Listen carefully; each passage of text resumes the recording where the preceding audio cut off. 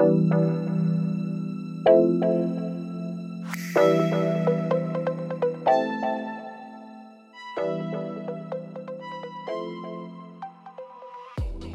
Fred Burton, host of ONTIC's Protective Intelligence Podcast, where we share stories from security professionals to shape how we view the future of the industry. Today, we're sharing a selection of episodes in the form of 2-minute clips that emphasize not only the value of security, but how to effectively communicate its impact to the broader organization, earning internal buy-in and fostering a sense of trust with stakeholders. In this special episode, you'll hear from chief security officers, analysts, and legal experts to learn how they've navigated around this challenge and keep people, property, and reputational risk at bay.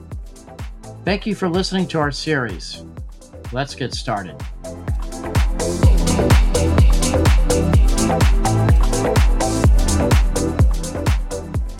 The first episode we're highlighting features a good friend of mine, Louis Sage Besant, Global Strategic Intelligence Manager.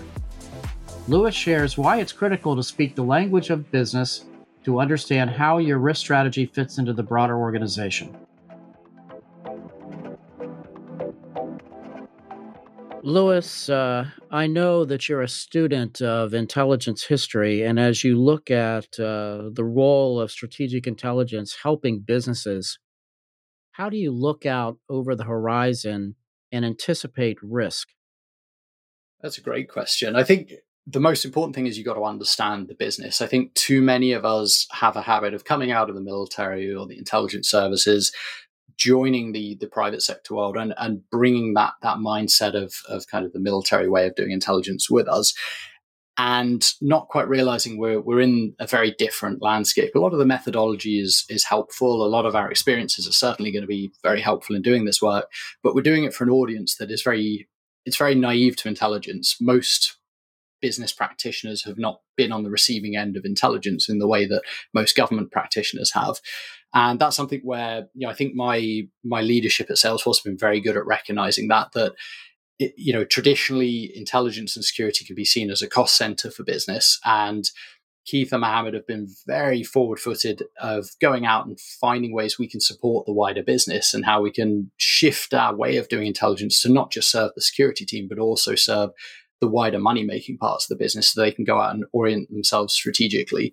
So I think that's a really important part of it, learning to speak the language of business. And I think it's something that really the education piece in the sector is probably missing on, because I think so many of us are relying on those past lives in government intelligence that we're not necessarily familiar enough to speak the language of business yet. So like I say, taking time to learn the business, to orient yourself and understand, what does this really mean for us? Am I reporting this thing because it's simply geopolitically interesting, or does it actually impact the business? Is it something that's going to change the way we operate that we need to know about?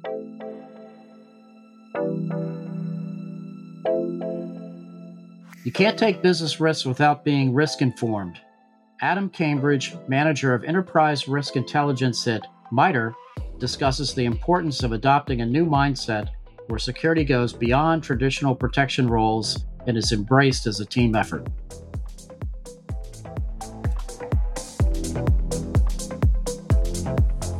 But in the private sector, in particular, one imperative for us is this idea of not being a cost center. We need to position our security programs to increase the likelihood, on one hand, of success for our organization, our most important business initiatives, by managing security risk across the enterprise. And that's hard to do. So successful organizations need to appropriately balance risk without taking risk that is unnecessary. So how can we be responsible for taking risks in the business environment without understanding them? That's where security comes in. And doing it right is hard. It's a team sport, requires a lot of data, synchronized activities. And this idea of a cyber physical convergence we're seeing today, when everything is networked, including the cars we drive, means a lot of shared risk. And this requires a mindset change. And technology is a big part of it, but not the only one. So the changes I hope or expect to see in the next few years is really a better integration of physical security with other disciplines.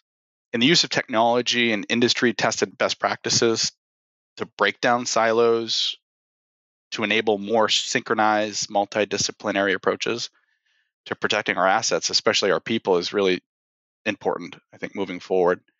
And when I talk about managing security risk, I'm talking about nearly any kind of risk that could imperil the success of an organization, whether it's the private sector or not.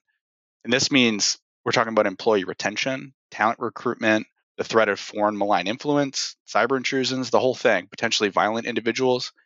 There's an interplay between these risks that necessitates looking at risk drivers in a more holistic way.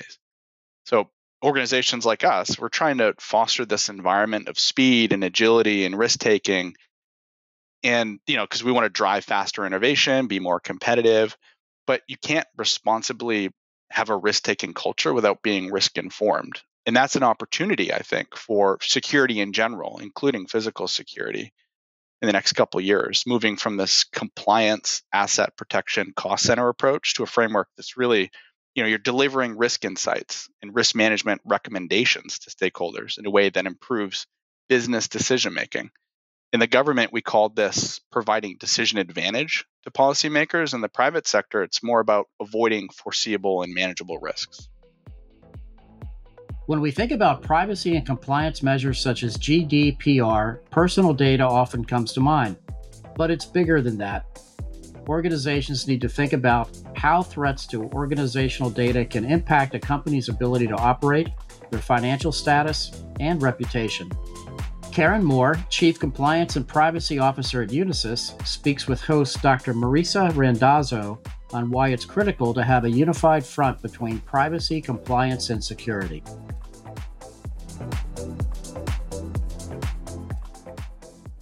I certainly had never worked with the information security team in the past, and now our CISO and I speak almost every day. In fact, he was pinging me 2 minutes before this podcast, like, can I talk to you? And we present together to the Security and Risk Committee of the board because a lot of what I have to say impacts what he's doing and vice versa. So I think there were a lot of silver linings here and unexpected consequences, unintended, but mostly beneficial, because it did shed a light not just on how do you manage personal data, but how are you managing data full stop. And in this whole area of cybersecurity threats to organizations that can have just these incredible bad effects on your ability to operate, let alone your reputation, let alone your financial status. I think that the fact that there was a little bit of an earlier interaction between information security and privacy and the law department generally was very beneficial to companies to start looking at this as a holistic view on data management, not just privacy, not just company systems.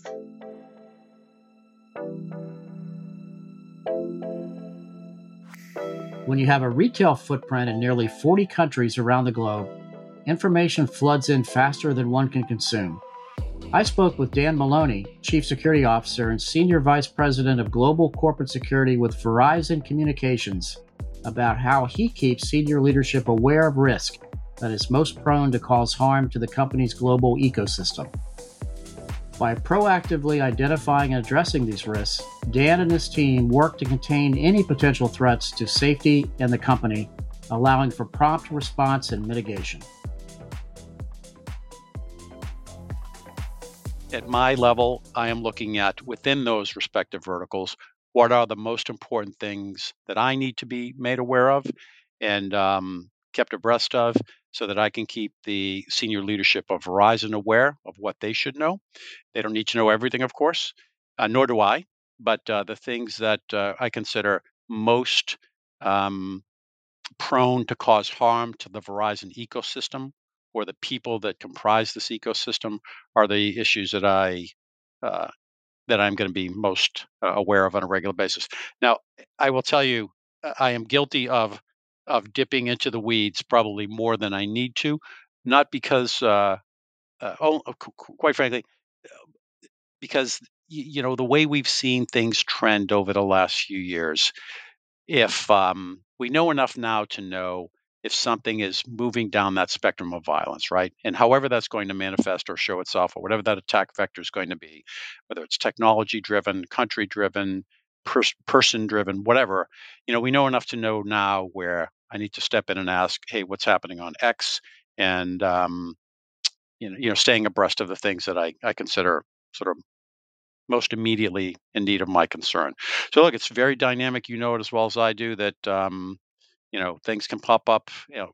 One day we're dealing with an issue in North Asia, and then South America, and then Basking Ridge or Ohio, and they can span the categories of security that we all are very familiar with. So, I think the teams, the technology, and I'll give you a couple examples of this as we get into the conversation, if that's okay. And then, how quickly we're able to respond, contain the problem before it becomes a threat to life and safety or the company itself. Bringing all those things together with the teams who can work interchangeably and interactively with each other is, I'd say that's how I do it and how the teams do it. And look, as good as we are, and I think we are very, very good, by the way, we are constantly in learning mode. So, anyway, hopefully that gives you a bit of a sense of, how we're looking at things on a daily basis. There are few industries that have evolved in the past few years more than travel. Host Chuck Randolph talks with Ken White, Expedia Group's Senior Manager of Physical Risk Intelligence and Investigations, on how he prioritizes what's most important for the C-suite to know when faced with an array of potential threats to the business.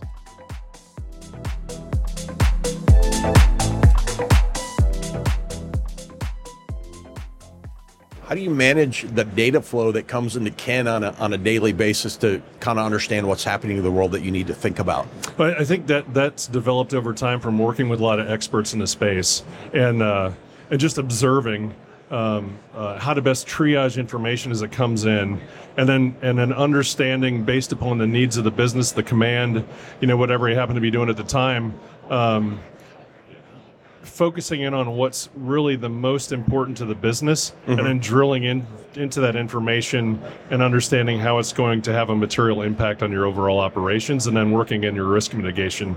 So how do you then translate the idea of like what's important to the C-suite to these requirements? Because really that's what we're talking about. It's like, look, your job is to kind of understand based on public information or what's coming down from higher to say, hey, folks, this is what we need to focus on. So how do you, because oftentimes, let's face it, we're in the security world, we can sometimes have a interesting attention span.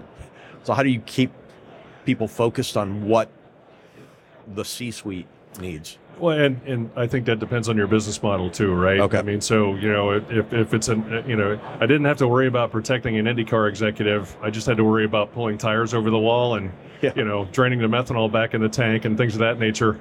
I think that's why I love that job so much, because it was simple. And hyper-focused. the only thing you worried about was how fast you could get those tires changed and how fast you could get that car in and out of the pit, right? That was a super fun part of that job. But I think that model changes over time too.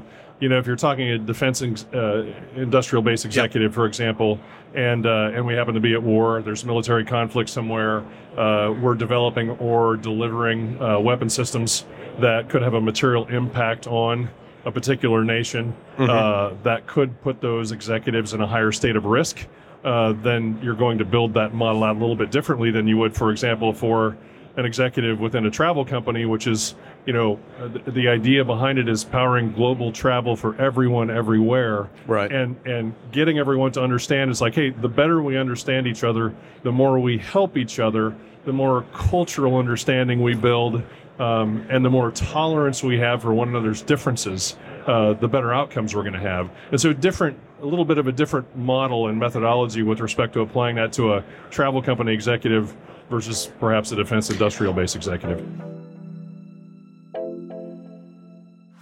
Jim Bernhardt, corporate security leader at the Nikola Motor Company, is constantly thinking about ways to develop and communicate metrics to leadership on the impact of security. He tells host Chuck Randolph how he uses company-wide documentation such as the 10K to educate his team on risk factors and develop metrics to address them using language that makes sense to business units throughout the company.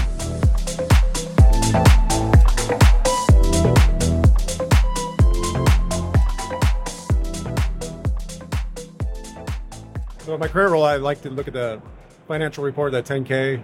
Yeah, I love that. Quarter, just to pick out. Just for everyone's sake, I did not pay Jim to say that. So thank you, sir. No, it's a great way to get what the company has said their risks are. So then you can write those down and see the ones that you can have an impact on as a security provider or security professional at your company.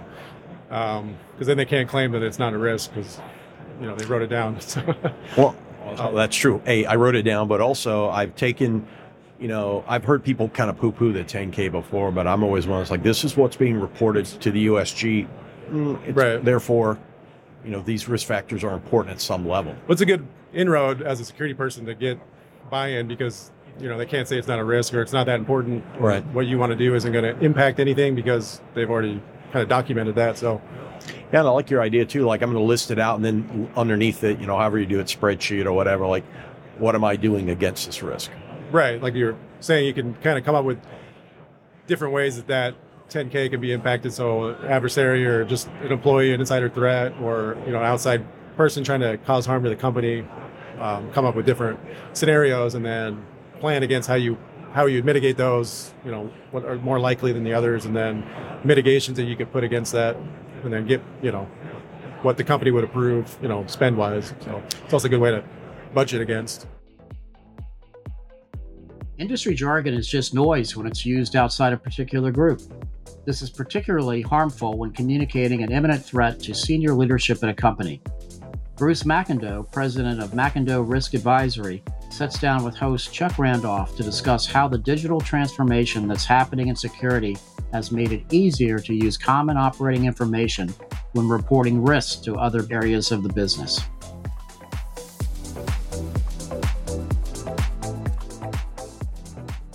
Most organizations that I work with stink at federating and normalizing data so that people can make cross-functional decisions.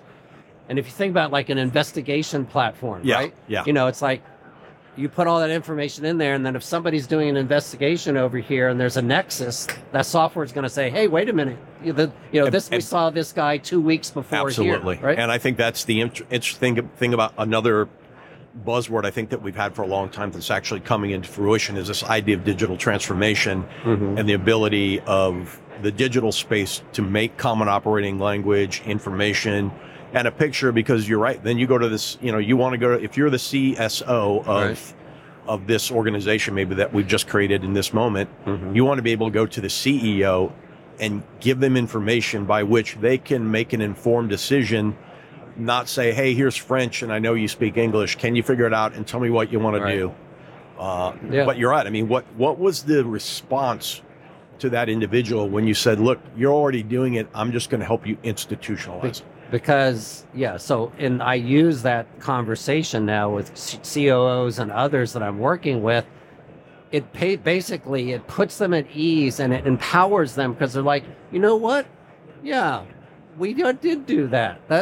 So it's like we are our own worst enemy, right? All these tribal business continuities, physical. We all have our language. We have our certifications, our jargon. Well, I mean, and you go up a level, and they're like that. It's like just noise to them.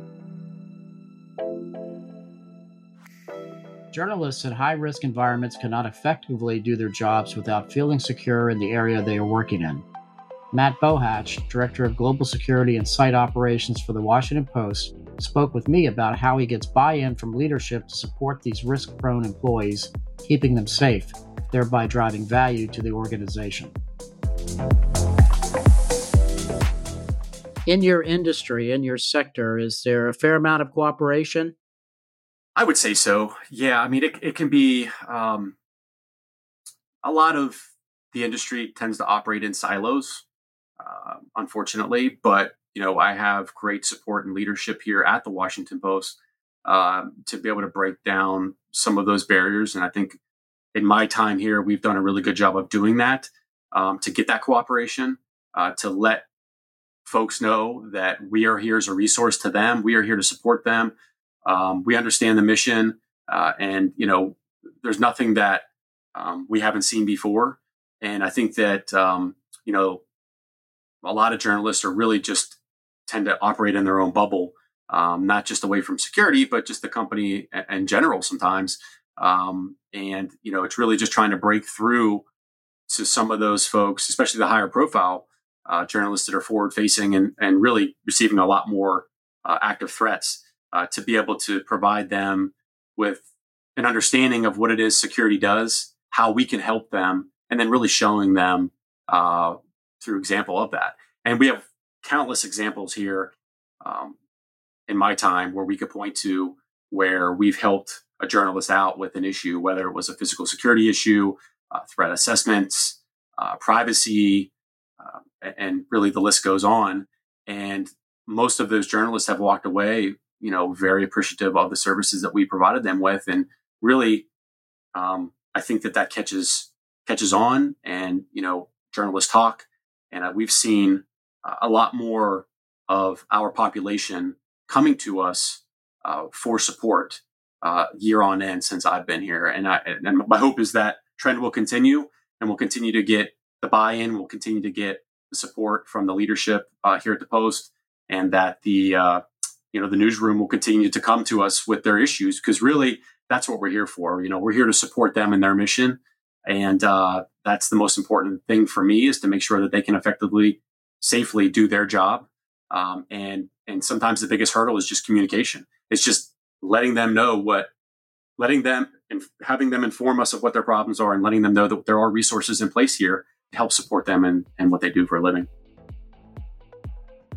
Sandy Perez, lead intelligence analyst for Alcon, likes to think of herself as a resource librarian for others in the organization. However, her resources are only valuable if they are framed in a way that the audience can use to make decisions. In her discussion with host Dr. Marisa Randazzo, she shares how she transforms information into usable products for her stakeholders. In my time at the U.S. Secret Service, the intelligence analysts there were really they were the underpinning for so much of the protective operations. They were the ones who had the information, just as you were describing, and would put it into usable products. As you're talking about keeping your audience in mind, how do you do that? How do you take raw information and put it into a form that can be used for protection and used for security in this sort of predictive and proactive approach that you're talking about? Well, I think I've been pretty fortunate, because obviously experience helped me. I've kind of, as far as my experience, I've been working with side by side with law enforcement for 23 years. I've been an analyst for 8 of those years. So I've had a lot of experience on the different types of products. PowerPoint versus a dashboard versus a written product, a threat assessment. So when I came to Alcon, I was new to the private sector, and I really just reached out to my leadership to kind of find out, I can give you a template, I can give you what I think you want, but, please guide me. And what really helped, which I think is kind of funny, is that my manager was, he often would return my product and say, "So what? What is the so what of this product?" And it's funny, because that's really like ingrained in me now when I write the product. But that mentorship and that coaching was really helpful for me when I was developing the product, to understand not just what my audience needs, but specific to Alcon, what do we need?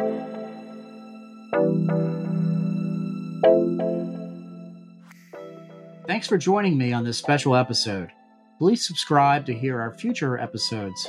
We have some great ones coming up. Finally, if you have any suggestions for guests, please email us at podcast@ontic.co. Thanks for listening.